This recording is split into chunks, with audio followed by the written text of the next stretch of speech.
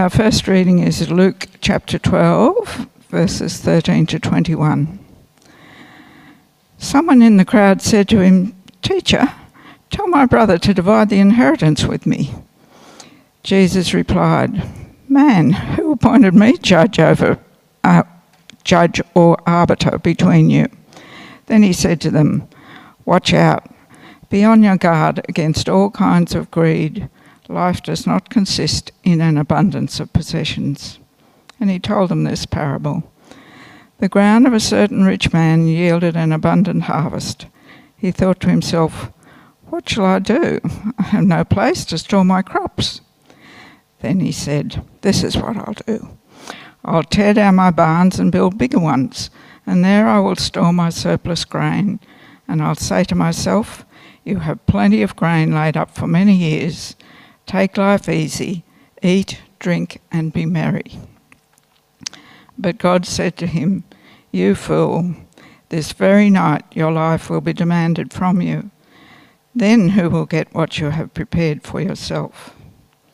This is how it will be with whoever stores up things for themselves, but is not rich toward God." I'll just give you a minute to find the next reading, which is 2 Corinthians 4:13 to chapter 5, verse 5. It is written, "I believed, therefore I have spoken." Since we have that same spirit of faith, we also believe and therefore speak, because we know that the one who raised the Lord Jesus from the dead will also raise us with Jesus and present us with you to himself. All this is for your benefit, so that the grace that is reaching more and more people may cause thanksgiving to overflow to the glory of God. Therefore, we do not lose heart. Though outwardly we are wasting away, yet inwardly we are being renewed day by day. For our light and momentary troubles are achieving for us an eternal glory that far outweighs them all. So we fix our eyes not on what is seen, but on what is unseen, since what is seen is temporary, but what is unseen is eternal. For we know that if the earthly tent we live in is destroyed, we have a building from God, an eternal house in heaven, not built by human hands. Meanwhile we groan, longing to be clothed instead with our heavenly dwelling, because when we are clothed, we'll not be found naked. For while we are in this tent, we groan and are burdened, because we do not wish to be unclothed, but to be clothed instead with our heavenly dwelling, so that what is mortal may be swallowed up by life. Now the one who has fashioned us for this very purpose is God, who has given us the Spirit as a deposit, guaranteeing what is to come. This is the word of the Lord. Thanks so much, Brenda. It's been lovely to have you here. And just while I'm getting organised here, I'll also say, there's the camera over there. Welcome to those of you who are new with us here at St Matthew's. My name is Andrew Graham. I'm one of the ministers here. And it's my pleasure to be bringing God's word to you today. This is Atul Gawande. He's on his way. We're going to see an image of him in a moment. This is Atul Gawande. He's a well-known geriatrician who writes really well about what happens as our bodies age.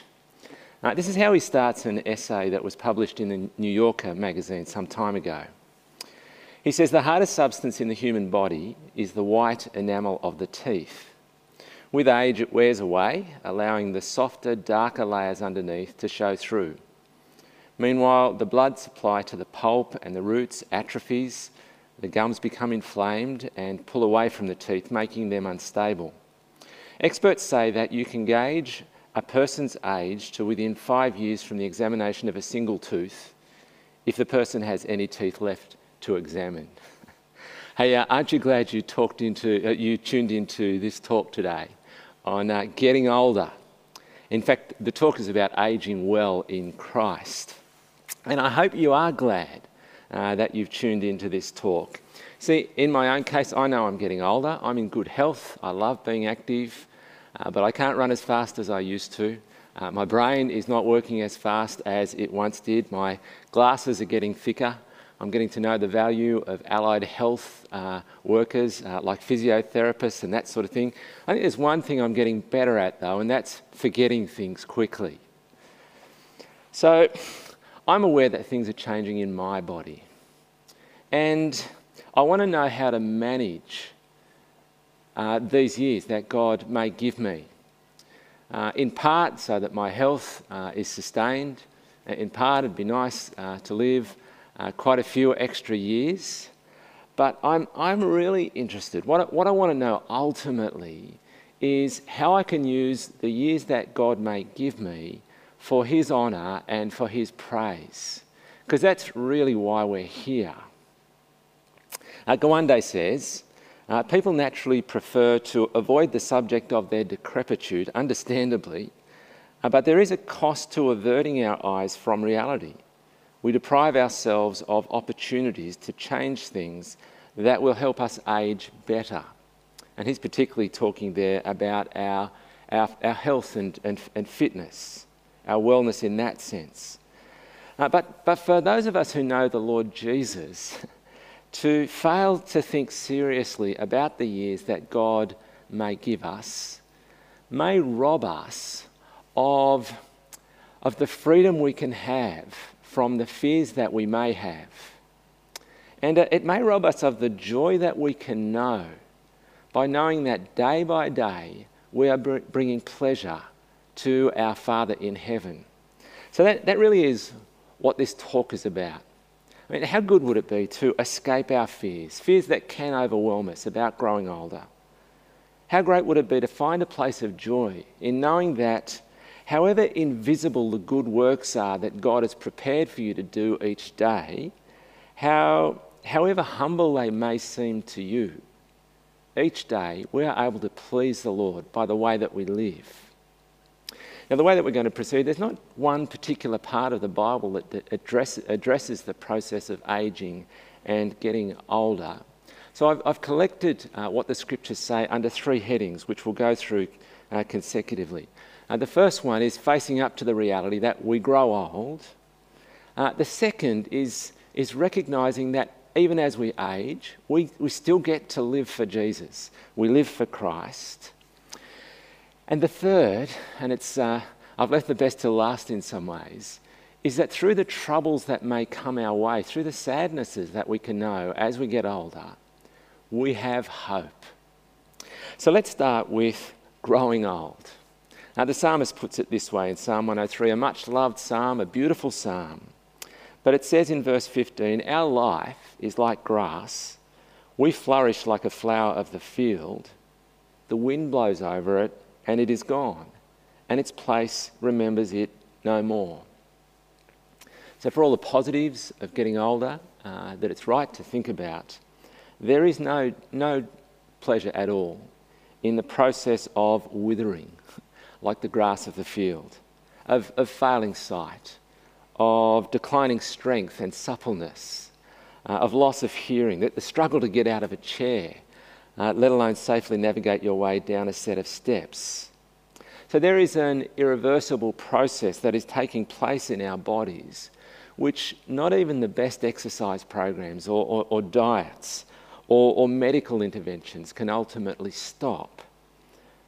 They may defer those unfortunate developments in our bodies, but ultimately our bodies run down and ultimately our lives in this world come to an end.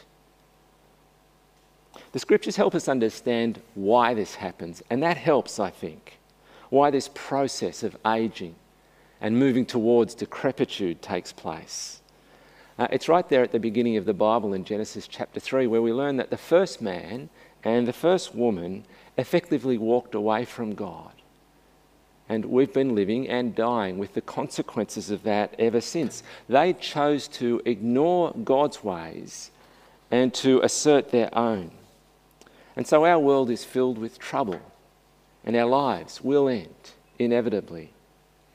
Now, these are not pleasant realities to consider, but being honest is far better than hiding from the truth, than imagining that positive thinking and strength of will or remarkable advances in medicine will do anything but delay the inevitable. In this fallen world, we grow older and we die. But that's not the end of our story, wonderfully. In a wondrous development, the Lord Jesus came into our world and became one of us. And his coming and his death and his resurrection have changed everything. See, Jesus shows in his resurrection especially that he has defeated our mortal enemy, death, and the allied enemies of sin and of Satan. Jesus shows in his death and resurrection that he deserves the honour and praise of everybody, everywhere. So yes, we grow old, but we are made to live for Christ today. As the Apostle says, if we had have read on into the end of chapter 5 of 2 Corinthians, he says, Christ died for all, that those who live should no longer live for themselves, but for him who died for them and was raised again. Now, in this section on living for Christ, I'm going to tell the stories of two people. See, what might it look like if you're a young old, if you're a healthy 60-year-old and you're pondering retirement? What would it look like for you to live for him who died for you and rose again? Or what would it look for you if you're quite a bit older and you're not so well anymore? In fact, you're very frail and you need to be in full-time care. You find yourself in an aged care facility full-time. The stories that I'm going to tell are of Terry and of Alison. Their stories are told in a book by Andrew Cameron, a book I've found very helpful personally, but also very helpful in preparing this talk. The book is called Living in the Next Phase. And the first story he tells is of Terry. Now, we used to go to church with Terry, and we were around him as his story that's related in Andrew's book was unfolding. We saw Terry move towards stepping back from a very senior role. He was the CEO of a large commercial company. He was over hundreds of people, budgets of tens of millions of dollars, that sort of thing. He stepped out of that work in early retirement. He could afford to do that. And he joined the staff team of the church I was working at back in the 90s, the late 90s. And one of the things he did was he was a layman. He'd had no formal training in theology. He did some diploma-level studies in theology. And he found himself coming alongside some of his peers to encourage them to keep growing in Christ as they aged. He also came along some of his friends, some of the people that he rubbed shoulders with in a club that he was a part of. And he was quite deliberately doing what he could to lead them to Christ. Probably the thing that took the most of his time was he also came alongside one of our younger ministers who was establishing a new church in a new suburb. He was tremendously useful in that setting. And it was also helpful to me. I was running a little training program, an apprenticeship program, full-time for people who were moving towards going into full-time theological training. So an apprenticeship in ministry, and we needed to raise some funds to fund that work. And Terry was really helpful, putting together a committee and doing stuff that I couldn't do. Now, I just want you to think about the difference between the decisions Terry took when he could afford to and the decision the man took in the story that Jesus tells in Luke chapter 12. I mean, in some ways, the bloke that Jesus speaks of there is really living the great Australian dream. Because he's worked hard, he's got enough that he can afford just to sit back and relax, just to enjoy himself. But Jesus is piercing in his critique of the decisions this man has made, because he's living for himself and he's not living for God. He's not living for the one who would die and rise for him. So Jesus calls this rich man with all the world at his feet, it seems, a fool. See, Terry did so much better, didn't he? Jesus calls the man a fool because we're not made to live for ourselves. In so many ways, that trivialises who we are. We're made to live for God. And for those of us who know the Lord Jesus, to live for him who died for us and who rose again. Now, I'm really interested in Terry's story because he's part of a massive cohort of people here in Australia and across the developed world. We are the healthiest, wealthiest generation that's ever lived in terms of the sort of decisions that are open to us. So we've got this group here in Australia of 60-somethings and 70-somethings born since the war, the baby boomers. All these choices before us. So much has been given to us, so many opportunities. And consider what Terry did with his enviable options. He used some creative discernment to use what a lot of people call retirement. But he wasn't retiring, he was transitioning into a different kind of work. And he was able to find his way onto the staff team of the church, and it was tremendously beneficial for the church. But not only did he make those great decisions, think about what sat behind those decisions and the way that he worked them out. I think it's quite remarkable that someone who was used to being the boss of hundreds of people with the massive budgets to work with and to be responsible for, to deliberately submit himself to the leadership of a younger minister, and my co-worker there, Neil. He willingly did that, and that was an expression of his godliness. It is also a step of faith for him not to trust in his earnings, but to trust his life and the life of his family to the Lord. Now, I'm not saying everyone should do exactly what Terry did, but anyone who is in a situation a bit like his, I think has got a lot to learn from people like him. Let me take you to Alison's story, which is quite a different kind of story. Now, I didn't know Alison, but I do know her son, Andrew Cameron, who wrote the book, and he's writing about his mum. So Alison, at the time of writing, is an elderly widow who's known and served Jesus for a long time. And she's profoundly influenced the lives of others, not least her children and her family, but much wider than that. But now she finds herself quite frail and no longer able to extend that really positive influence that she has in the lives of others. There's a lot of things she can't do, but her life shows the fruit of someone who has followed the Lord Jesus for many years, who's learnt what it means to live for him who died and rose for her, not to live for herself, but for him. So what it looks like for her in the aged care facility is every day she lists things to be thankful for to God. And a lot of them come out of her singing of hymns, which remind her of how much there is to be thankful just for God himself and what he's done for us in Christ. And when people come to visit her, she could complain because she hadn't seen them for so long, but instead she welcomes them and she asks them, Andrew describes this, open-ended questions. She wants to know how they are. And she was a woman who enjoyed showing hospitality. She doesn't have much to offer, but she will share her biscuits or share a box of chocolates or arrange for a cup of tea. And she's got her eyes open. She can see how much work the staff at the aged care facility have to do. She empathises with their days when they're hurried and harried. And so she looks for opportunities just to encourage them with things that she's thankful for, that she sees in them, that they do for her. See, Alison has wisdom and maturity. She shows that. It seeps out of her in her aged care bed and in her room. I love what the Proverbs say about the older person. Proverbs 20 verse 29 says, "The glory of young men is their strength. Grey hair is the splendour of the old." See, the young person, they've got youth and vigour on their side. Although not all of them do. For many, it's a difficult time of life. The old person has wisdom and maturity although not all do on that front either.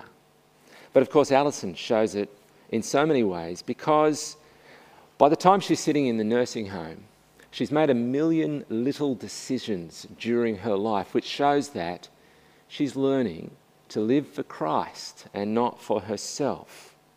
She's spent a lifetime since she's turned to Jesus of building virtues into her life which seep out of her, even in a situation which is quite unenviable. By the way, it's never too late to start. We sadly farewelled our brother Wal Edwards recently at the age of 104. Wal was a man who didn't turn to Christ till he got to his 80s. But gee, he used his latter years well. He learned more and more to serve the Lord, and God gave him a great capacity into his 90s, and even after he'd notched up 100 years. It's very interesting. The New Testament has about 20 lists of the virtues we learn as we live for Christ, as we follow Christ. I've got a list of them here up on the screen. I think there's 21 of them here that I could find.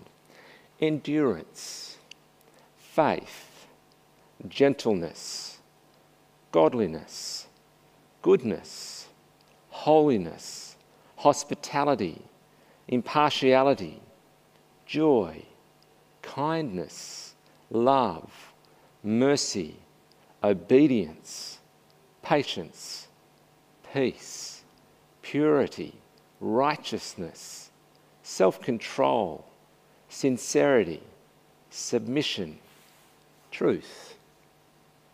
Now, virtues like that have matured in a woman like Alison. So they now seep out of her even in a most unenviable situation in life. So Terry and Alison, there are just two people who in very different ways are living for Christ as they get older. Now there's so much more to say about living in Christ, living for Christ, living for the one in whom we live. So much more to say about it. And in some ways it's the subject of every sermon you hear. It's what you're reading about every time you open the Scriptures.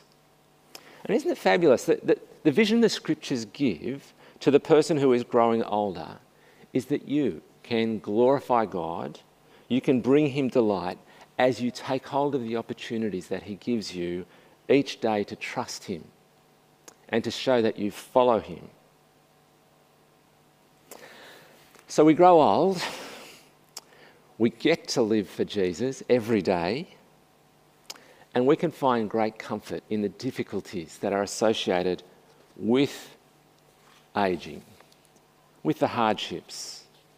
The New Testament is full of eager expectation. We have hope. We live with hope. The New Testament is full of the eager expectation of a time when the Lord Jesus will come again. And when he comes again, he will renew and reorder this fallen world. So as we heard from 2 Corinthians chapter 4 before, we know that the one who raised the Lord Jesus from the dead will also raise us with Jesus. See, that's where our hope is. And remember that as Paul writes this, he's in the middle of describing how he himself is in a circumstance where he has been pretty badly beaten up. From what I can judge, he's in midlife, but he has prematured early. He's prematurely aged. And he now lives with a chronic, painful physical ailment. He later calls it in 2 Corinthians a thorn in the flesh. That's why he says, outwardly we're wasting away, which might resonate with you if you are living with a body with increasing troubles, with multiple issues. He says, outwardly we're wasting away, but it's very clear that his spirit is not broken. So he says in chapter 4, verse 1, we do not lose heart. And in case you missed the point, before the end of chapter 4, he says again, we do not lose heart. And why is this? It's because of our hope. It's because of our hope in Christ. See, how can you live with disabling and painful physical ailments? How can you live with the grief of things you've lost Maybe you really just miss that recognition you once had, how people looked up to you, but now they ignore you. Maybe you miss that husband or wife, other things that you've lost, others that you've lost. The older you get, the more funerals you go to, and you lose your peers. How can you live with those things which can weigh so heavily on us? Well, if you know Jesus, it's by clinging to what you know. That the one who raised the Lord Jesus from the dead will one day raise us with Jesus. And on that day, we'll be given a new body. No more arthritis, no more heart disease, no more cancer, no more tears, because of the place that we'll be in. See, these bodies that we live in, as wondrous as they are, they're weak and flimsy compared with the new body that will be ours when we are raised with Jesus. The new body we get will be frankly glorious, wondrous. It'll be a body in which there's no more arthritis, as I said, or heart disease or cancer, because that old order of things will have passed away. What is mortal will be swallowed up by life, as it says in 2 Corinthians chapter 5, verse 4, because we'll be inhabiting new and better bodies, vastly improved bodies, and we'll find ourselves in a new home that the Lord Jesus has prepared especially for us. And each day we live here is a day we get closer to that wonderful day. See, in this life we are growing older. But in this life we're on a journey towards what you might describe as a far country that we've never been to. But in that far country there is a very well-known inhabitant. The Lord Jesus will welcome us to be with him in our eternal home. And it'll be a place where we will know him then in such a way that it will be the cause of endless wonder and of delight. So as we heard earlier from 2 Corinthians chapter 4, that's why we don't lose heart. Though outwardly we are wasting away, yet inwardly we're being renewed day by day. For our light and momentary troubles, and they can feel very heavy, our light and momentary troubles are achieving for us an eternal glory that far outweighs them all. It's wonderful to think that our sufferings now will seem a small thing. Such is the glory that will be ours as we're raised with Christ. And so he says we fix our eyes not on what is seen, but on what is unseen, since what is seen is temporary, but what is unseen is eternal. Hope you like this image that we're finishing with. One final image to wrap up with. I would like to think that this bloke here is not just happy because he's got the knees, he's got the hips, maybe they're replacement knees, maybe they're replacement hips, but he's got the knees and hips to swing a hula hoop. I hope that's not what makes him ultimately happy. I hope this bloke is happy because he knows the joy of living for Christ. And he knows the hope that is ours, that one day he will welcome us with new bodies into our new eternal home, a place where we'll sing the praise of the one who died and rose again for us. Well, we can't sing here in the church building. Sorry, Brenda. I know you